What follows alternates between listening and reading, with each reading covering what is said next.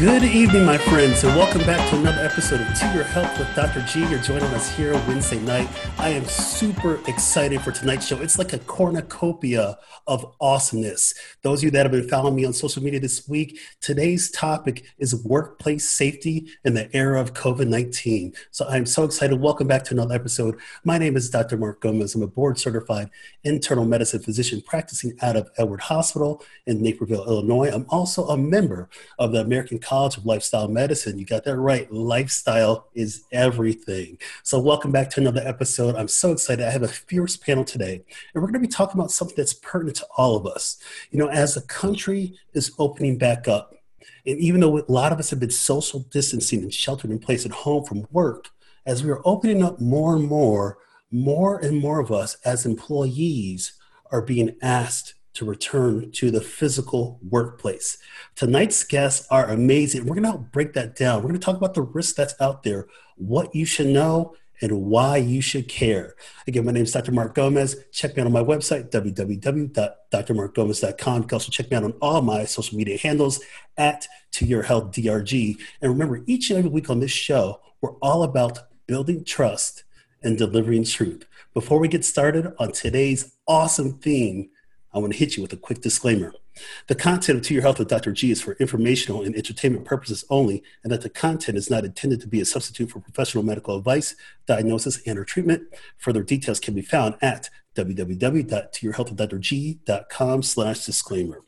So I am so excited to bring these guests. You guys are in for a treat. I've known both of these guests for a long time, friends, colleagues, and experts at their craft. And we're going to be breaking it down for you. We want you to have all the tools needed for success. So when I talk about my patients and my practice, I talk about your health and your well-being and access and equity. We're going to be talking about what is required or what we think are the right strategies to make sure that you out there are safe in your physical workplace. So I want to introduce my awesome guest today. We're going to get right into it today because we got a lot of awesome substantive stuff that we're going to do. And you know, as usual, in each episode of To Your Health with Dr. G, you know, I got some myth versus facts. And you know, I might actually participate this week in myth versus facts. I don't know. It just depends how I feel. So again, I'm so excited to welcome everybody back. I want to introduce my awesome guest. My first guest today, he and I have known each other since my days of starting at Edward Hospital 13 years ago. Just a trusted friend, colleague, medical expert. I want to introduce my good friend and colleague, Dr. Jeffrey Williamson Link. He is a board-certified occupational medicine physician with Edward Elmhurst Health. Check him out at www.eehealth.org. Dr. Williamson Link, welcome to the show. Hey, thanks so much, Mark. I really appreciate it. Thanks for the opportunity to be on this program, and it's a great subject and obviously very timely. As you said, I am an occupational medicine specialist. I've been practicing occupational medicine, which is the care and treatment of work-related illnesses and injuries, since 1990. I went to med school at the University of Kentucky in Lexington, did internal medicine at Lutheran General Hospital, got my master's in public health at Michigan, and then I also did my occupational medicine training there at Michigan as well. I'm tasked, and I love my job, to keep employees safe and healthy. One of the favorite parts of my job is actually going out to companies and seeing what they do, how they make things, and most importantly, how they keep their employees safe. Wonderful. Well, thank you, Dr. Dr. Williamson Link, for coming on tonight. I cannot wait to get very granular. We're going to get some details and just really giving people out there. And again, for people that are out there of all walks of life and health, employees, employers that are listening to tonight's program of all sizes, small, medium, large, there's something to take home for you all. My next guest, he and I have known each other for a long time too. It's just a long time, dear family friend of the Gomez family. I met him through my parents. There was certainly through my dad originally, through an all-state connection, but just a lifelong family friend of the Gomez family. My good friend and colleague, Mr. Brian Little. Mr. Brian Little is Vice President, Human Resources with Intel Corporation. Brian, welcome to the show. Thanks very much. I've been in human resources for about 25 years plus for primarily large organizations. I used to work for Zurich Insurance Company, or CHRO of Zurich North America. Also worked as a Senior Vice President, Corporate HR for HSBC. And have spent quite a bit of time going through a number of different pandemics with the types of companies that I've worked with. This is not the first one we've gone through, but it's one of the most challenging. So we all have to be very thoughtful about how we work with employees and make sure environments are safe. And these are things that we talk about virtually every day to make sure that this is going to happen. Well, wonderful. Thanks again, gentlemen, for joining the show. So there you have it, everybody. Again, I promise you're truly in for something special. Again, a cornucopia of awesomeness for topics that are so pertinent for us as we get back into the physical workplace. So let me paint the situation. When we always do everything every week on Tear Up with Dr. G, I always like to have the question of the hour. And the question of the hour is like the chief complaint. When somebody comes to my medical practice, they come in for a reason. That's a chief complaint. So the question of the hour that we're dealing with today during the topic of workplace safety in the era of COVID-19 is as follows. What does workplace safety look like in this pandemic, and has it changed for the better? So we're going to break this down and more. So I'm just excited. So let's get right into it. Again, we're going to have a great program for you tonight. We're going to get right into it because we want to have some pertinent information for you. And as my pastor always says, smart people take notes. I've got a pen and I've got some paper too, and I'm going to take some notes too myself because there's always an opportunity to learn. Again, hashtag lifelong learning is foundational to everything that we do. There's always room for improvement. And then we think about the perspective that we're going to gain that you can apply in your daily life. It's worthwhile. So I'm so excited. So let's get right into it, guys. So Dr. Williamson-Link, let me ask you the first question. And I'm going to ask Brian to elaborate too from his end. So Dr. Williamson-Link, you wear the physician hat. What does workplace safety mean to you? It's the paramount, especially in my specialty. I always feel that employees are probably the most important asset of all companies.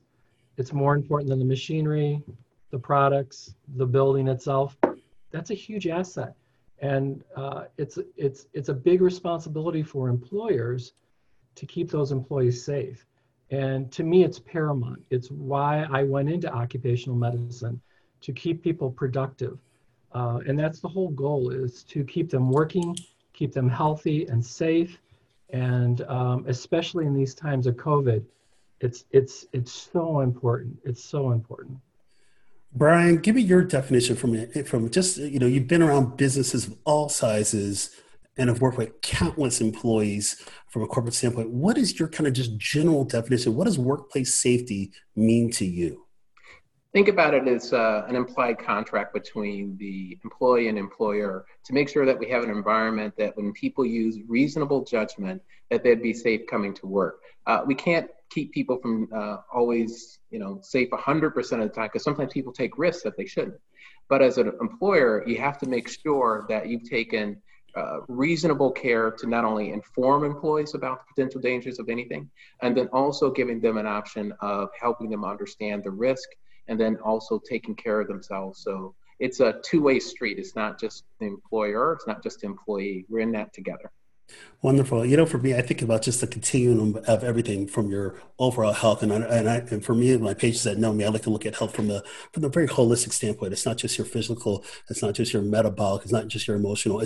There's so many things that are there. And when we think about work, it's our livelihood, it's our foundation, and for a lot of us, it's our identity. And our identity may have been changed during this pandemic, and people out there, we're still in the middle of a pandemic. The numbers today, 1.9 million people confirmed positive in the United States, 110,000 confirmed deaths. Global numbers are over 7 million and over 400,000 deaths. So we are still in a pandemic. And the last thing we want is for something, certainly in a workplace environment, is for a virus to decimate the workforce. And so I'm glad that we're having this conversation. So I want to ask this question. And I'm just going to get right into it because I get asked this question from my patients all the time that send me my chart messages. Dr. Williamson-Link, should people be back at work right now? It's a difficult question, but like you alluded to, people's identity can be associated with their work. They need to be at work. Some of us have never left work, and you know that. In the healthcare profession, we haven't stopped since March when this first arrived. So we have been working. But there are a lot of people out there that want to get back to work. They have been working from home, or some have not been working at all. It's part of the identity. It's who they are. There's a break in their normal routine. We want people back to work and be productive. but in a safe way, though. That's the caveat. Excellent. Brian, what do you think about what should employees, let's talk to the employee side before we maybe get to more the employer. Should employees feel safe when they're going back into the workplace? There's a lot of factors. So it depends on what you actually do for a living. There's a risk assessment that you have to do for yourself. Part of it is, what's your underlying health history? Do you understand it and how it relates to this particular pandemic? Do you understand the types of things that you would make you unsafe, where it may not be for somebody else to be a main factor for risk? You also have to understand the type of work you do. And then what is the likelihood of you coming across somebody who has an infection? I work with thousands of people today that very few have actually been infected with COVID-19. And part of it is the type of work they do, and then the personal risk assessments that we've asked people to do.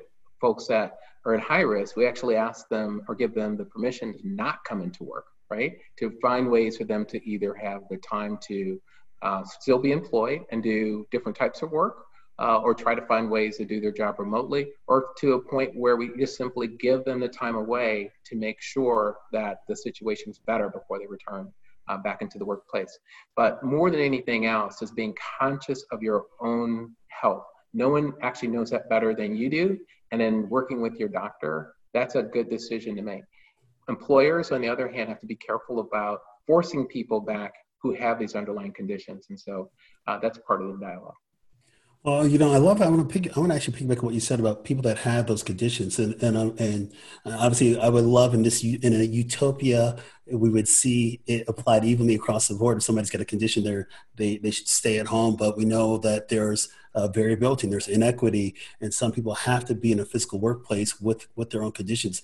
I know from a medical standpoint, from a risk standpoint, I always say, okay, if somebody does have diabetes, for example, we know that diabetes is an associated risk factor for higher risk for getting COVID-19. There are other different risk factors as well too. Even age is a risk factor, but sometimes we cannot change those risk factors, and so we try to make it as safe as possible. And so, Dr. Williamson-Link, when you're advising patients that have to go back into the workplace and they have maybe these higher risk conditions, what exactly are you telling them?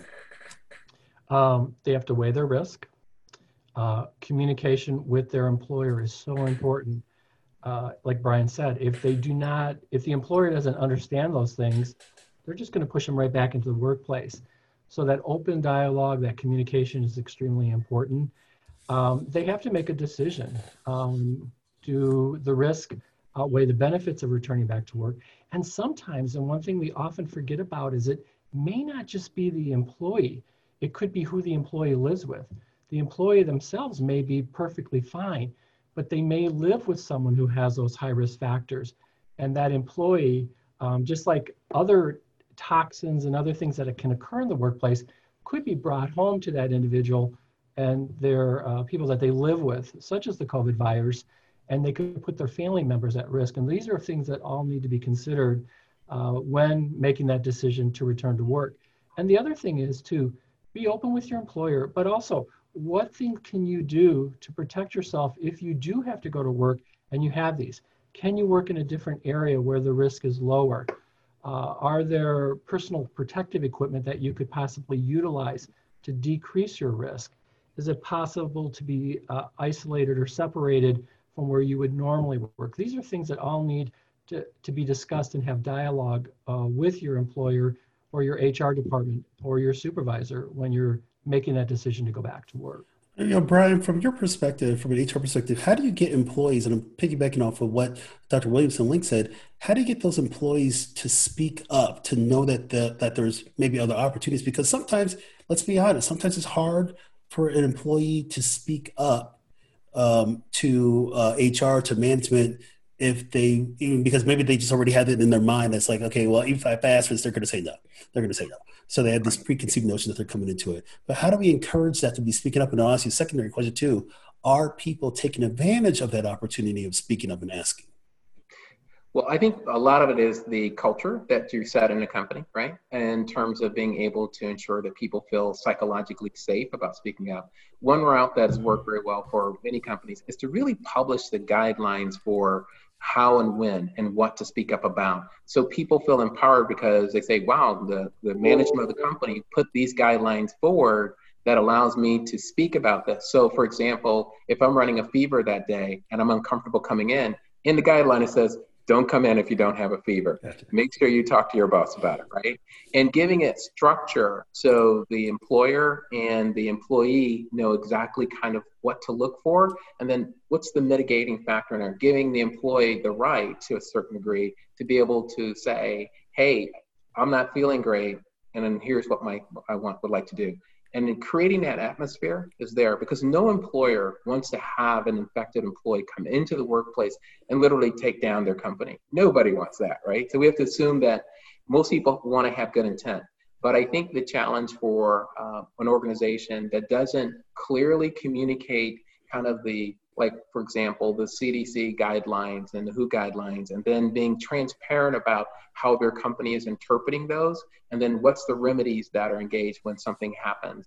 That's the challenge. So if you do that, then I think we're in pretty good shape. Now, does that guarantee that you won't come back into the work and you're not 6 feet apart and all those things in there? If you're a bus driver, for example, that's a very challenging piece. But like Dr. Jeff was saying, make sure you have that conversation to say, maybe for 6 weeks, I'm not the person who's actually driving the bus. Maybe I'm working in something else to support the buses, but I'm not doing that.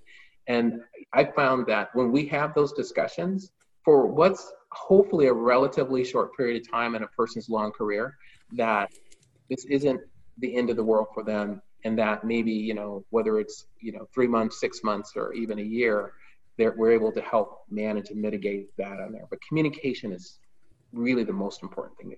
I wrote down a couple of things you just said about communication, having discussion, and even publishing some guidelines that are crystal clear. I know that larger organizations certainly probably thought this through and had that there.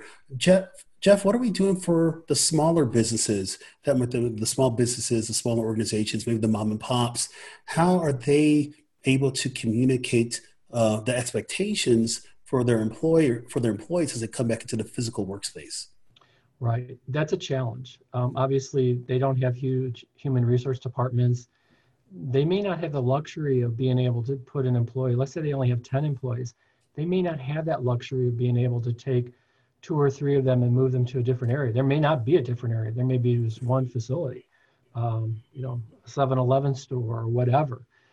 In those situations, the advantage is that, number one, they know their employees intimately because there's not many of them.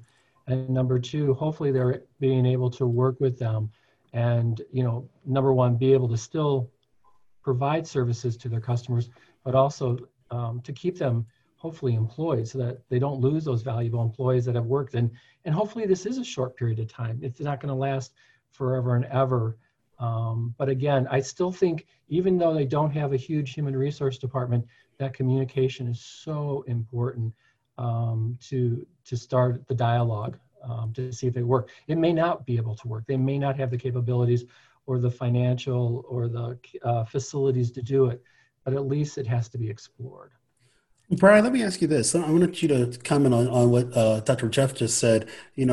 Put yourself in kind of the small business owner mindset. How are they going to be implementing these strategies when they only have a finite amount of people and certainly a very finite amount of resources, financially speaking? Well, a couple things. One, like for example, I live in Santa Clara County in California, and the county does a great job of really laying out how to run your business during this time for the type of business you have, what is from a safety perspective.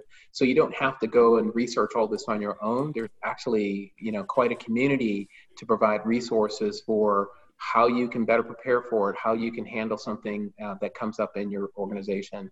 Even if you have 10 employees or 5 employees, whether you're, a beauty shop or whether you're, an auto dealer, there are guidelines that are pretty well done through most of the county health departments, which I think a strength in the United States. We actually have a really good network. We have lots of professionals that work in that, and that's helpful.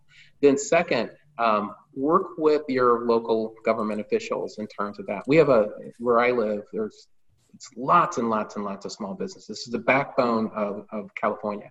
And a lot of those businesses are hurting, but enable to help them, not only working with them for things like the PPP program, Paycheck Protection Program, rather, and those kinds of things, really working with the counties, because they also provide a lot of support as well in terms of trying to do that in some of the municipalities and towns. But if you're in a small town somewhere, there's a good chance that if you go to your county resources, they usually have more. And if not, the state resources are there. And the state of Illinois, for example, has quite a few resources there for not only employers, but also for individuals. Wonderful. Well, let's talk about a couple of different strategies in particular. Then we're going to get into some specific jobs that I want to talk about risk and everything. But, interesting. I talked about, I wrote down a couple of different things that I've been doing in preparation for talking with you fine gentlemen and get my brainwaves on your guys' level. I've identified 4 different things that at least from a structural standpoint or organizational standpoint that we could be looking at, and various strategies that organizational leaders have considered or actually already have implemented, and broken down into social customs, scheduling shifts, workplace design, and collaboration. So I want to kind of break these down in a little bit more detail. And so I'm going to start with you, Dr. Jeff. Social customs, things like implementing a no visitor policy or greeting without physical contact. How are companies, how should they be doing this? Right. And certainly why, although we know the why. Absolutely. Yeah. We, with visitors and that, to have control of who's coming into your company and who's in your facility.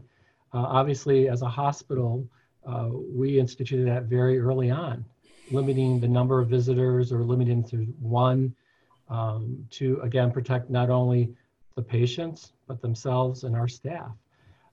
The same thing with social greetings or vendors coming to companies. I think we're pretty far into this now, 3 months or so. So people are used to not necessarily shaking hands with one another or hugging people. And that distancing, I think, has become more customary now than it would probably be back when we looked at this in March. Like, what do you mean you're not going to shake my hands? But the same thing would apply not only to a hospital, but also a factory or a place of business where they would limit it only to their employees and maybe have an entrance for the employee and a separate exit for the employees to limit traffic and to limit flow. And the same thing with, in our hospital, you can't go anywhere without seeing markers on the floor which indicate 6 feet of physical distancing. We see it in our grocery stores now. So I think the public, and especially, I think they're going to be ready to go back to work and do these things when their factory does open up and they see, wait, yeah, we have to separate ourselves because it's already being done. Grocery stores, gas stations, and so on and so forth. Wonderful. I agree with that. I was in my grocery store today, and during the time of the pandemic, my wife and I have been using a shopper to help do things, certainly at the beginning. But I was actually in the physical grocery store today, and I was actually very, very complimentary of the staff and the distancing, because I actually hadn't seen it. I've only actually heard about it from other people, but I actually physically went to a supermarket today for the first time in 3 months. I still eat food, everybody out there. There's no doubt about that, but I was physically there. So anyways, Brian, let's break down the next topic here. So thank you, Jeff, for breaking down kind of the social customs. Brian, I want you to take this thing, scheduling shifts in our ways, to minimize the spread of COVID-19 in the workplace. Things like flexible work hours, rotational shifts, staggering. How is that implemented, and how can you see that apply to not only just the larger companies, but also the small companies too? Well, I always think about it as I call it the Think Twice program, and actually think twice about how people come back to work, and then also having the employees think twice about their personal accountability about it as well. Much like your grocery store experience, trying to keep people from crowding and coming into a jammed area. Remember, just as people, all of us have habits that it's easy for us to get back into. You have to break that structure down a little bit and helping people to understand that shift work and spreading people out, even though it's not always exactly what we'd want to do, but it still keeps the workforce employed if possible. And being able to spread that out and thinking about the size of your facility, much like your grocery store experience, In Illinois, they have a tendency to count how many people go into the grocery store, and they physically limit that to make sure not too many people there, that you can follow the arrows, keep 6 feet. And it's a math equation. They actually do it, and all the large stores there have figured it out, and they try to limit it to that. Then there are other places like a mom and pop store. That's really difficult to do. Here in California, there are stores that can only let like one person in at a time because they're physically too small. So there's a guideline on the actual physical square feet. If that was my business, I would take that same application that mom and pop store and then expand how big my area is. Because that essentially, that box that's created is very focused on that 6-foot space and working from there. And obviously having everyone wear a mask and making sure that they wipe in, wipe down, that everything that they can do. And then if you have the shift work, for example, if you're doing manufacturing, oftentimes people use the same tools or the same workstation on a shift. You have to make sure you have enough time in between to allow that person to either clean it down themselves, following very strict guidelines, or that you'd actually have crew come in and actually do that and make sure that is clean. So shift work is very important, but you have to remember that the real key is, because where I work at, we have a lot of shift work, is you have to make sure everything is cleaned in between, or all you did was you got one person sick earlier, and now you got the next person sick the next shift, and then the next shift you got the next person sick. So ideally, we want to be able to practice all that, and that has to factor into the equation too as well. Wonderful. Jeff, I want you to take this one. I just have a question, but I had 2 patients yesterday in my clinical practice. Now, these are via virtual visits because there was some risk of COVID exposure. But I had 2 patients. One patient is a police officer, and a few of his colleagues tested positive, and the other patient works at local Portillo's and had 2 coworkers test positive. And of course, their question, they both had maybe a little bit of symptoms too, so I did it as a virtual visit and sent them for testing. But can you talk about the fact that the threat is still there? It is. It's out there. I was watching the news this evening, and there's some spikes, which we were hoping wasn't going to occur.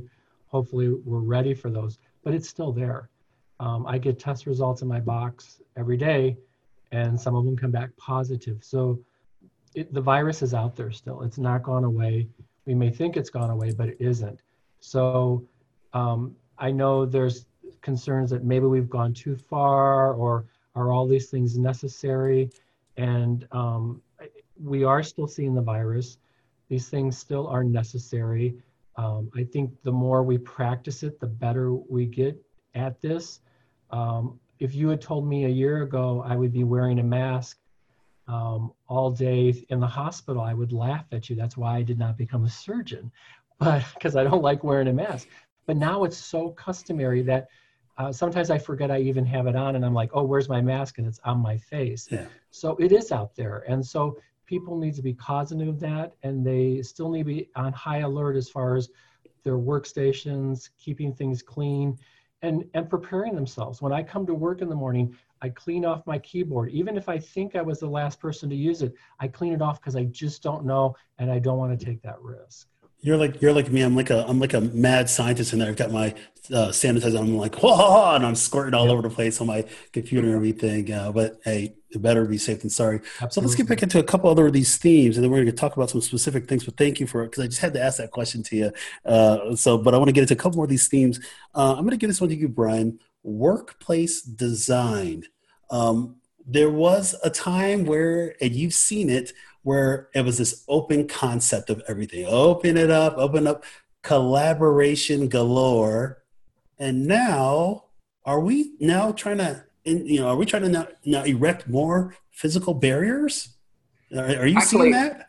Yeah, I've seen it, but it probably won't work that well. So it gives, one of the challenges with tall cubicle walls, it actually gives you the false sense that you're by yourself. It actually, we worry about it, actually people taking their guards down because of that, because they have the sense that they're alone, but they actually aren't. Because remember, as we know with this virus, it can spread very easily from, just touching something or, so we have to be careful about creating that. What I really think the key is a couple things. One is, you have to do the basics. You have to wash your hands quite a bit. You have to wash your hands all the time at work. You have to have the right kind of cleansing solution around to make sure that whether it's your keyboards or those kinds of things on there. And then you have to wear a mask, if you're going to be in proximity of anyone at work. Those things are, eventually will become, I believe, second nature for a while, but it's something that we have to do. I think the design of organizations sometimes was a density perspective where they just tried to pack as many people in as they possibly could. But in the cube farms, as I call them, very rarely when you really think about it, do you need to actually have people in the office every single day. It's mainly for culture, because people are like, hey, I want to create a collaborative culture. We want to come in and talk to each other. We want to co-create together. All those things are there. However, though, one of the things, I work for a technology company, and there are a lot of tools out there that are really good for mimicking what you could have done in person, much like this podcast, that you can, talk to pretty much anyone in the world, make connections using various tools out there, be able to co-create together. You still can accomplish a lot. It's a different habit, but you can still do that. And so I would just caution to say, if you have that kind of work, you have to think about, where do you do it? Do you actually have to have it done in an office?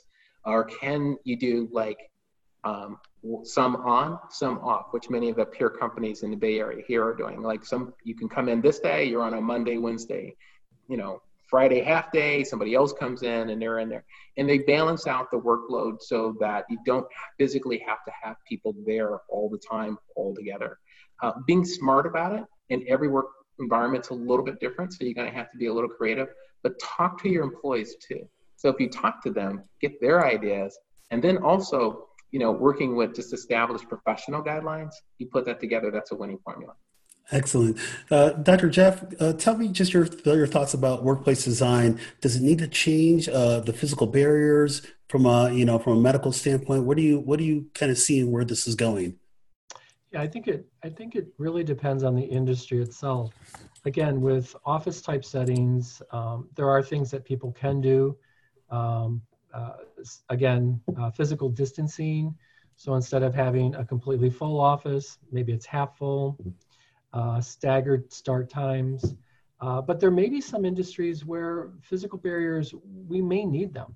One that comes to my mind, which has been in the news quite a lot, is such as the meatpacking industry, where workers can be congregated because of the type of work processes that they do.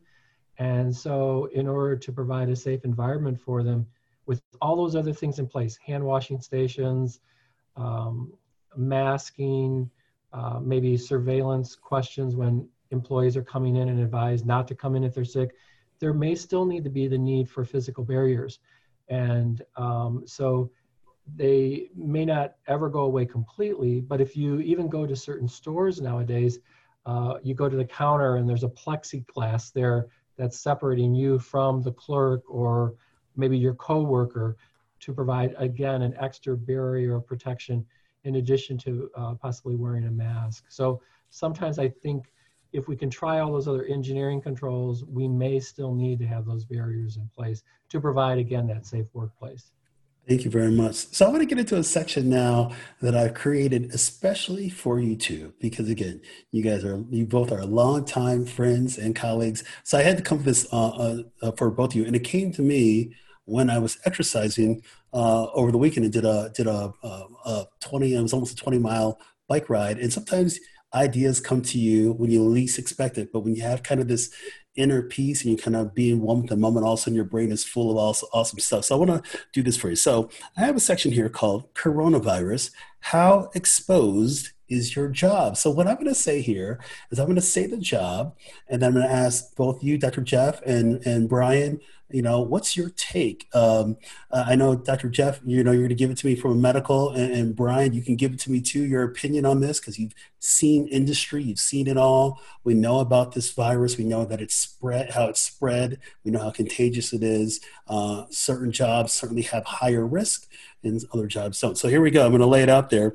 So first statement, here it is for you, Dr. Jeff. How exposed is my job? I am an assembly line worker. Am I at risk for COVID-19? I would say yes, depending on your workstation, because in an assembly, you're assembling things, which means that there's probably someone to your right and someone to your left that if they're infected, and they're in your 6 feet zone, there is a potential that you could have some infection there.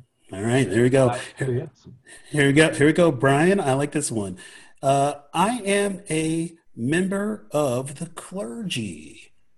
Do I have risk? Lots of risk. So I think the clergy has proven to be a place where there are hotspots because of just the nature that how most churches or synagogues or temples are set up. People come, they sing, which projects the virus a little bit further than normal. Lots of the rituals in church involving close proximity to people or your temple and so I think the question then becomes is, how can we rethink about worship and what that means? How do you have a great worship service and experience, yet in a very safe environment? As we know, many of the ministers have challenged state laws because they really go back to, that place where they're most comfortable and they most enjoy, and their congregation enjoys it.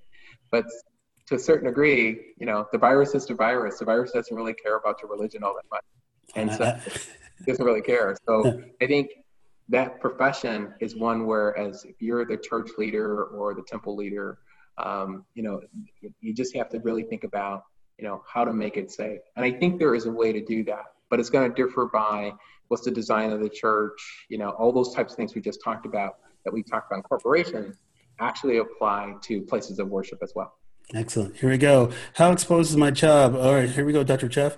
I am I'm in the beauty industry. So I'm going to say beauticians and related occupations, hairdressers and barbers. How exposed am I? There is a potential for exposure there. Again, you're working in close proximity to your client. Again, wearing masks. Obviously, putting a plexiglass in that situation is not going to probably be that helpful because you have to have hands-on with that client, working around their face, their hair, barbers and that. So again, masking to help protect each other, doing screening before people are coming in. Again, hand washing, sanitizer, cleaning the area after the client is done so it's a fresh start to the next client, yes. But yeah, and I would piggyback on, certainly there was a couple of cases out of Missouri at a beauty salon where the beauticians actually had exposure, had symptoms, tested positive, and certainly potentially exposed over 100 people. And even what Brian was saying earlier about the clergy, yes, there was certainly a case of a choir practice out on the East Coast, and they were singing at the top of their lungs, and even though they were physically distanced, those particles were airborne and certainly inhaled. Here we go. Brian, I like this one. I am a construction worker, roofer, tiler, or carpenter. Do I have risk? Depends. That one's a little different because number one, if you're outdoors, primarily for your job, typically you have a little bit less exposure just simply because assuming you got a breeze and those kinds of things. However, though, again, if you're working close in proximity to somebody, even if you're outdoors, the risk is still there. It may not be the same as sitting next to a person indoors side by side, but there's still a heavy risk if your job takes you in proximity of other people. Then also there's the issue, again, of making sure your equipment is cleaned and wiped down, that you're not sharing parts with others. So all those things apply. Can you, I would say effectively eliminate the risk in a construction business? Probably not. But can you make it manageable? I think so. So it's, again, up on all of us working together to try to find a safe way to be able to actually continue that work. Excellent. Let's do a few more of these. I like this. Here we go, Dr. Jeff. I like this one. I am a farmer or a farm worker. Is there risk? Again, unfortunately, there is risk.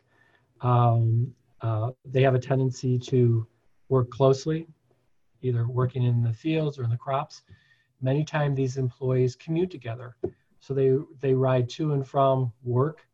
They may also live together during harvest season. Additionally, they may drive to different locations to do the harvesting and working together. So there is risk. And there's things that, again, employers can help do and employees can help do to protect themselves by cohorting people. So in other words, if I live with 4 workers, I would probably want to ride to work with those 4 workers because I already live with them and my exposure is already with them, and not put me in another truck with someone else. And now I potentially have exposure to those people or myself. So there's ways around this, but they do potentially have risk. Yes. All right, excellent. We're going to do one more of these. I got to give my shout out to librarians. This is for you, Brian. I am a librarian. Do I have risk? Well, it depends if it's the librarians that were around when I was a kid, and they weren't that helpful, so at least not to me.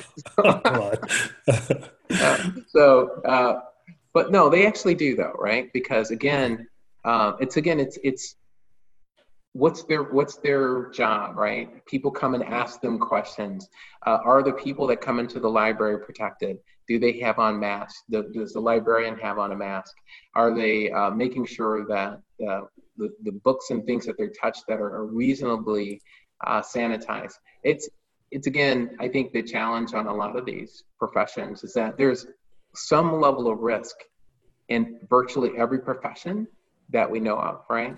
The question becomes is, how do we actually think about those risks, do a reasonable assessment, and then be able to figure out how do I make sure I make the workplace, the safest it possibly can be, and continue on.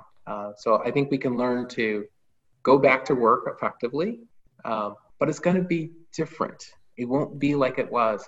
Some of the changes, like any sort of major pandemic or any other change, will wind up being relatively permanent. Some will go back to the way it was before. I think companies will look at the risk of infection very differently, in the future than they have in the past. I think that actually is a good thing. Excellent. I want to do a bonus for me. I am in sports. Professional sports or collegiate sports. Am I at risk? The answer is yes. And I'm actually going to be doing a COVID and sports show in 2 weeks. That's a teaser for 2 weeks from tonight. Here we go. Yeah. All right, guys. So I want to get into a section that we always do each week on To Your Health with Dr. G called Myths versus Facts.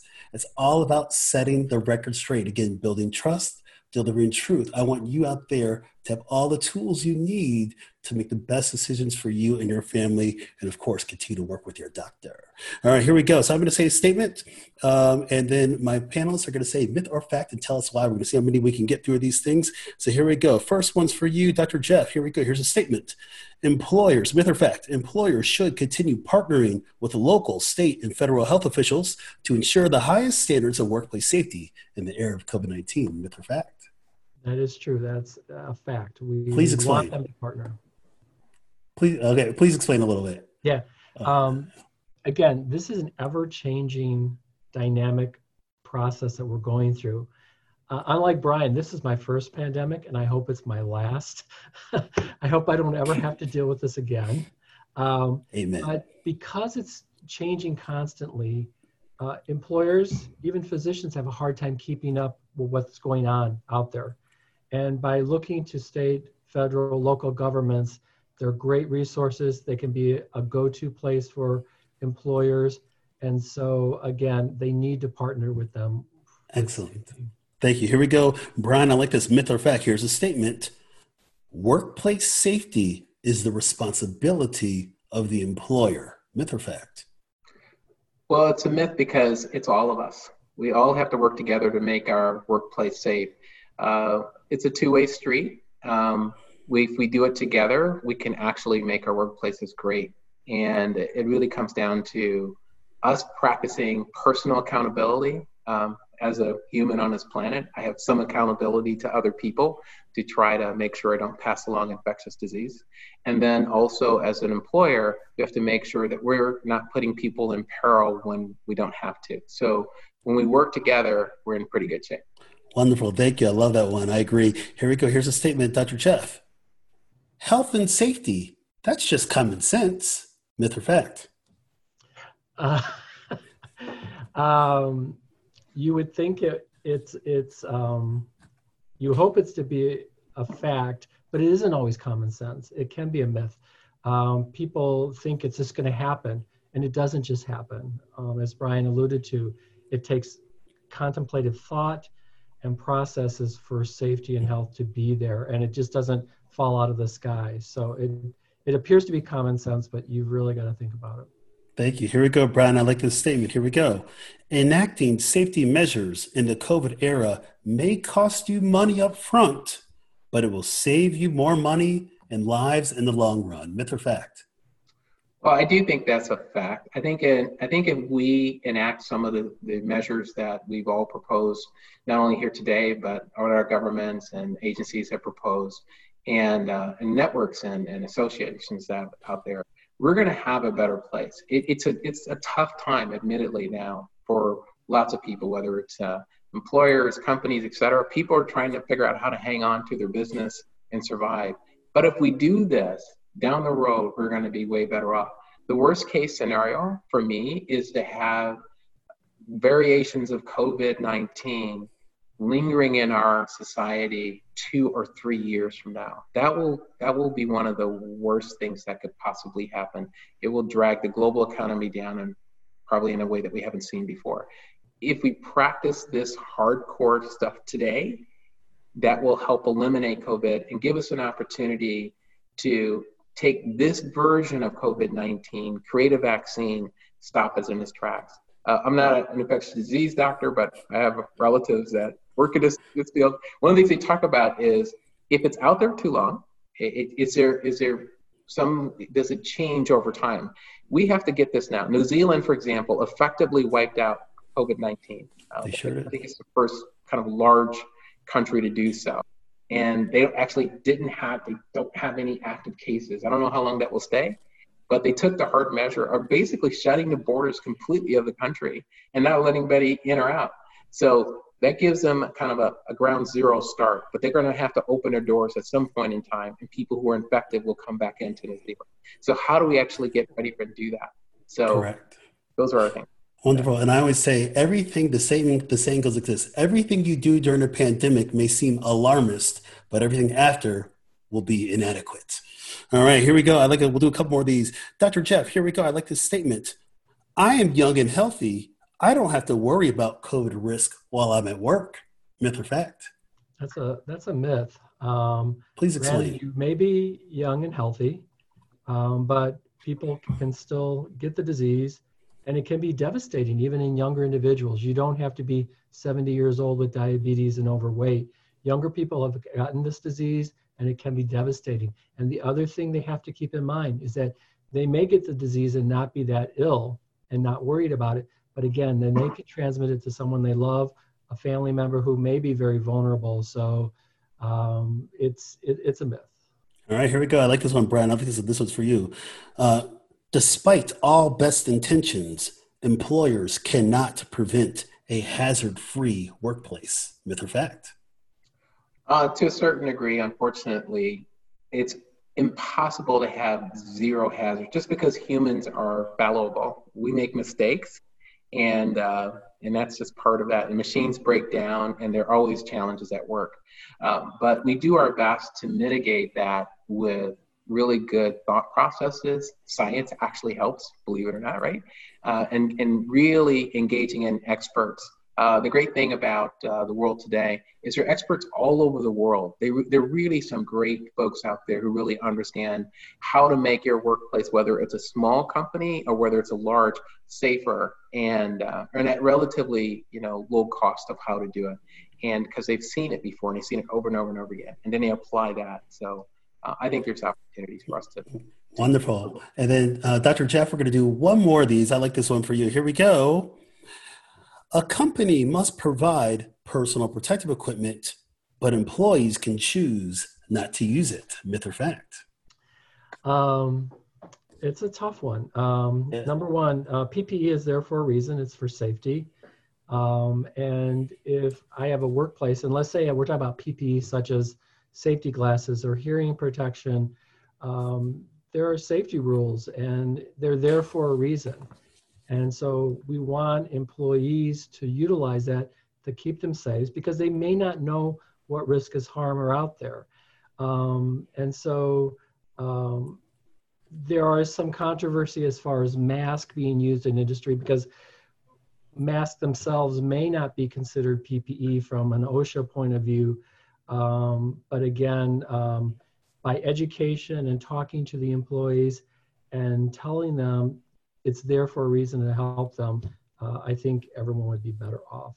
Excellent. Well, there you guys go. Myth or fact. Love it. So we got about 5 minutes left, and this has just been an awesome discussion. I feel like we could probably talk for like 3 hours, but this is just an awesome discussion, Dr. Jeff and Brian. So we got about 5 minutes left. I said at the beginning, I call it the chief complaint. At the end, we call it the assessment and plan. And the assessment and plan is when you, certainly me in my clinical practice, and certainly is we give somebody a diagnosis and we give them a treatment plan, and most importantly, we schedule a follow-up. So Brian, I'm going to have you kind of close it down for us.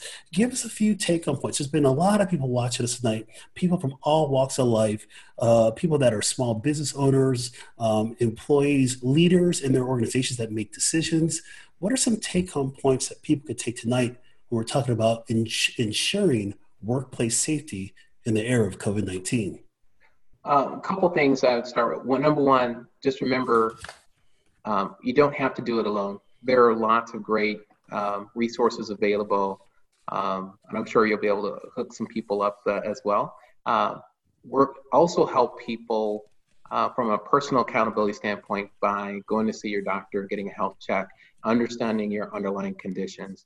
Then as an employer, making your workplace as safe as possible based on the type of industry that you're in. There's no one size fits all, but there are applications that I think we can help people work through, and being able to do that. And then I think the third thing is just practice those things that your mom told you to do, which are, don't cough on people, wear a mask, wash your hands, use cleansing solutions that will disinfect the disease, and do as much as you can to really be thoughtful and courteous of other people. And think about it as, I was in the grocery store the other day like you, but my experience was totally different. And the store I went to, no one was paying attention to the boundaries at all. No one was following the lines. Everybody was crowding in. So as a personal accountability, I left. I said, you know what? It's not safe for me to be here, and I owe it to people I love not to bring this back. So I left, went home, and I ordered like you did and had them bring the stuff out.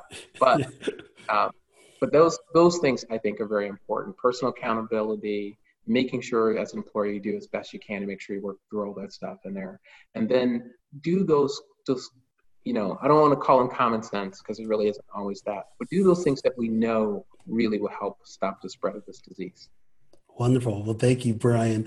Dr. Williamson-Link, give us a few closing remarks on how we can best continue to ensure workplace safety in this era of COVID-19. So I think to bring home the point that it's a team approach. It's not just the employer. It's not just the employee. It's them working together to provide a safe environment to be able to go back to work. Sometimes, in my experience, some of the best ideas on how to make a job safer didn't come from the safety manager or the foreman on the floor. It actually came from the employee that ran the piece of equipment every day. So I think by engaging that employee is extremely important. Secondly, I think that, and we've lived this in our facility and all other hospitals have throughout the country, is that this is a dynamic, evolving, changing process. And the things that we're doing today may not be applicable 2 or 3 weeks down the road. So I think you have to be agile. You have to kind of go with the flow.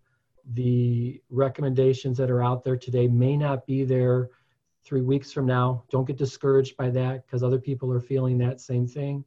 And if I think you have that attitude that today it's not written in stone, I think you'll be much farther better off.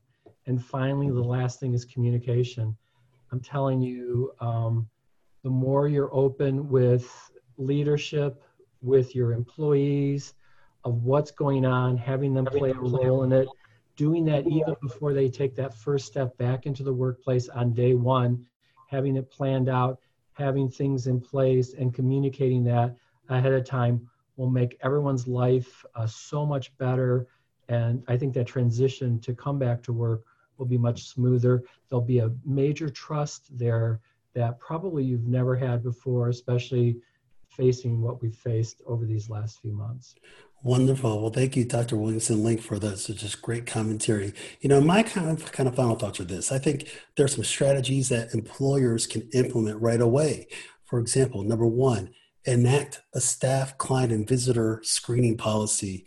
Very easy to set up temperature scans with a thermometer at the door. There's simple questions you can ask. Number two, allow for physical distancing. That's one of the best ways to minimize the spread of this virus. Number three, maintain clean and disinfected facilities. That seems like a no-brainer, but we have to do it. Sanitize, sanitize, and sanitize. Number four, enact a restriction on visitor policy. Control the workflow of bodies that come into your physical space. And number five, provide and allow for personal protective equipment, whether it's up to you as a mandatory or discretionary thing, but allow for those to happen and make sure that that's done in a non-judgmental manner. You see employers must have a steadfast focus on safety for everyone while still maintaining consistent safety measures across the board. The pandemic has forced our hand into adopting a new safety culture that is likely here to stay. Continued vision, leadership, and training throughout the organization are paramount to ensure the well-being of people, the most coveted asset, employees, and certainly customers that make your business matter most. I see this as being the new business as usual in the era of COVID-19 and beyond. So I want to thank my amazing guests today, Dr. Jeffrey Williamson-Link, board certified occupational health specialist with Edward Elmhurst Health, and Brian Little, Vice President, Human Resources at Intel Corporation. You guys have been listening and watching live here on Facebook. This episode is written by Mark D. Gomez, MD, and Tiffany E.R. Gomez. Producer is Tiffany E.R. Gomez. Music is by the wonderful Mr. Havis. Copyright 2020 by MDG Wellness LLC. All rights reserved. Stay tuned for my next episode, everybody. Next week, I'm back at you with COVID and kids. Check me out on my website, www.drmarkgomez.com. I'll catch you guys later, and peace out.